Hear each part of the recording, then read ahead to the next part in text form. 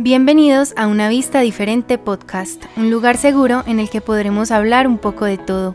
Soy María José Vélez y en este podcast reflexionaremos de la vida, de los desafíos que todos enfrentamos, de las emociones y sentimientos sin tabú alguno. Espero que disfrutes mucho. Comencemos. Como este es el primer episodio, les quería contar un poquito de mí. Soy María José Vélez, tengo 22 años y soy estudiante de Derecho en Medellín. Me apasionan muchísimas cosas, entre las cuales están el arte, la fotografía y el cine. Pensé mucho sobre lo que quería hablar este primer episodio. Le pregunté a muchos de mis amigos qué temas les interesaban y en realidad pensé mucho sobre lo que la otra gente quería escuchar. Pero llegué a la conclusión de que yo quería hablar sobre enfrentar los miedos, sean grandes o pequeños, esos que siempre están ahí hasta el día que decidimos enfrentarlos y demostrarle a la única persona que importa, que somos nosotros mismos, que somos capaces de algo que nunca pensamos posible. Para mí, empezar un podcast fue algo que quise hacer desde la pandemia.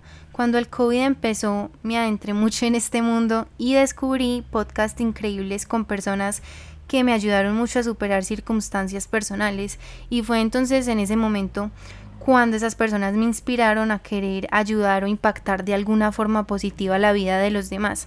Ya sea que me escuche una persona, 2 o 10, estoy haciendo esto porque es algo que me nace del corazón y que en realidad quiero hacer. Y si algo que digo le sirve por lo menos a una persona, entonces ya habré cumplido mi propósito. Pero comenzar el podcast fue más difícil de lo que pensé y me tuve que obligar paso a paso a hacerlo, porque creo que la idea de que mi voz o mis opiniones estén afuera en el mundo me asusta. Me asusta equivocarme, me asusta no tener las suficientes credenciales, pero en el fondo es algo que quería hacer y había una voz que me decía que lo hiciera y ya por fin, mucho tiempo después, decidí escucharla, porque me di cuenta que sí, que me puedo equivocar, que puede que esto no resulte como lo espero, pero que al menos lo voy a intentar. Y por eso me reservo el derecho a cambiar de opinión y a equivocarme, porque lo que espero que pase es que el podcast y yo crezcamos juntos, y con esto claro que vendrán evoluciones y cambios que se verán reflejados en los episodios. Entonces, ¿qué es el miedo? Es una emoción natural que se caracteriza por experimentar una sensación desagradable e intensa ante la percepción de un peligro que puede ser real o imaginario. ¿Por qué o para qué necesitamos vencer el miedo? Pienso que muchas veces estos miedos se vuelven límites que nosotros mismos nos imponemos, se vuelven barreras de nuestro propio crecimiento. Porque muchas veces queremos llevar a cabo ciertos proyectos, tenemos muchas ideas, queremos aprender algo nuevo, hablar y conocer a personas que admiramos y no lo hacemos porque nosotros mismos nos decimos y nos repetimos cosas como tú no eres capaz, esto no va a salir bien, a ti qué te van a escuchar. Y son estos pensamientos los que nos frenan. Muchas veces somos nosotros mismos los que nos ponemos estos límites. Pero creo que sería increíble llegar a un punto en la vida en la que entonces veamos a estos miedos como una oportunidad de salir de nuestra zona de confort, donde uno más crece. No sé ustedes, pero cuando salgo de mi zona de confort y enfrento estos miedos o estas situaciones distintas a las que no estoy para nada acostumbrada, es cuando más me conozco y más aprendo de mí misma.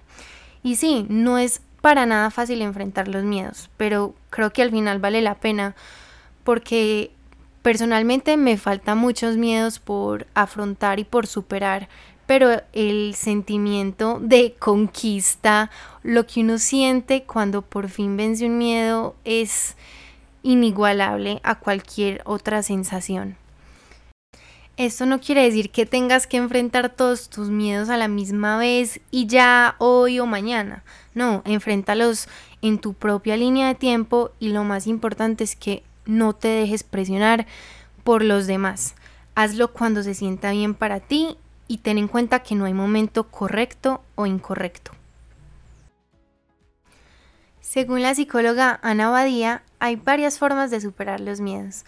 En primer lugar está el autoconocimiento, preguntarnos a nosotros mismos a qué le tenemos miedo, por qué le tenemos miedo y cómo estaríamos dispuestos a enfrentarlo. En segundo lugar es tener una visión mucho más positiva. Muchas veces vemos el mundo a través del lente de la negatividad, en la que dejamos que los pensamientos intrusivos nos ganen y simplemente no intentamos las cosas porque ya asumimos que van a salir mal. En tercer lugar es valorarte a ti mismo. A veces simplemente asumimos, como lo dije antes, que no somos capaces de hacer algo, que simplemente no es para nosotros y nos dejamos vencer por estos miedos, cuando en realidad somos capaces de mucho más de lo que pensamos, y por eso es importante enfrentar los miedos, porque cuando lo hacemos nos damos cuenta que somos capaces de hacer muchísimas cosas que jamás pensamos posibles. En cuarto lugar está el reconocimiento y la aceptación. Reconoce que los miedos son naturales, que todos los experimentamos y más importante que todo es que esos miedos solo tienen que ser válidos para ti. Ni tu mamá, ni tu papá, ni tus amigos tienen que pensar que son válidos. El único hecho que importa es que tú estás experimentando el miedo. Eso es lo único que importa y eso es lo que nos está diciendo algo de ti, que es algo que tú tienes que trabajar y es sumamente personal. En quinto lugar es hablar de los miedos con naturalidad y normalidad, y es que muchas veces por alguna razón le ponemos tabús a las emociones, como si hablar de ellas o experimentarlas nos hiciera menos o nos hiciera débiles, cuando en realidad experimentarlas y reconocerlas nos hace valientes. Y es reconocer lo más fundamental de todo, y es nuestra humanidad. O sea, somos humanos y es normal sentir todo lo que tengamos que sentir. Y acá siempre habrá una opción que yo pienso que es de las mejores herramientas que existen, y son los psicólogos. Si tú tienes la posibilidad de hacerlo, te lo recomiendo muchísimo. A mí me ha ayudado demasiado. Y en sexto lugar está simplemente el hecho de comenzar. ¿Qué me ayuda a mí? A mí personalmente, y se los digo personalmente porque esto puede ser distinto para todo el mundo y puede no aplicarle a todos, son 3 estrategias que he ido encontrando en la vida.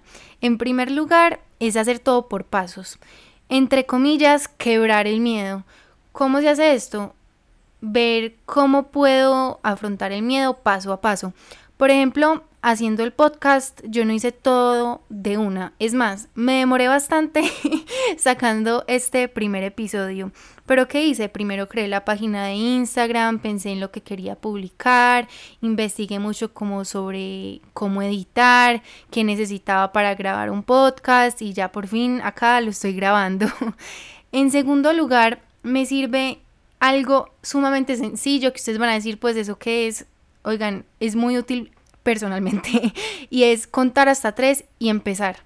Muchas veces para algunos miedos que simplemente uno dice como quiero hacer esto pero tengo demasiado miedo, no sé qué hacer, mijo, cuente hasta 3 y empiece. Y ya en tercer lugar está encontrar una frase como un tipo de mantra que te repitas mientras estás enfrentando el miedo o antes de enfrentarlo. ¿Para qué? Para que no dejes que ningún tipo de duda entre en tu cabeza y solo te repitas algo positivo. Entonces sí, tener miedos no es una debilidad, es importante reconocerlos, y cuando los reconocemos y trabajamos para superarlos, eso nos hace valientes, porque sería mucho más fácil ignorar los miedos y pretender que no los tenemos. Recuerda que no existen emociones buenas ni malas, y todas son válidas y tienen una función. De hecho, el miedo es una emoción que cumple un papel fundamental, que es la supervivencia. El problema es cuando convivimos con los miedos disfuncionales. Entonces, si te sientes cómodo o cómoda y quieres hacerlo, haz de esta semana una oportunidad de enfrentar un miedo, el que quieras. Por bobo que pienses que sea, como ya te dije, no hay miedos bobos o que no valgan la pena. Ya sea salir a almorzar solo, decirle a alguien cómo te sientes, comenzar un hobby nuevo, hacer algo que quieres hacer hace mucho tiempo y no has podido hacer porque tú mismo te limitas, intenta hacerlo. Tener miedo es inevitable, pero superarlo es posible y depende de nosotros. Entonces recuerda, eres inteligente, eres capaz y eres fuerte. Muchas gracias por escuchar y hasta la próxima. Espero que hayas disfrutado este podcast y te invito a seguirme en la página de Instagram @vd.podcast.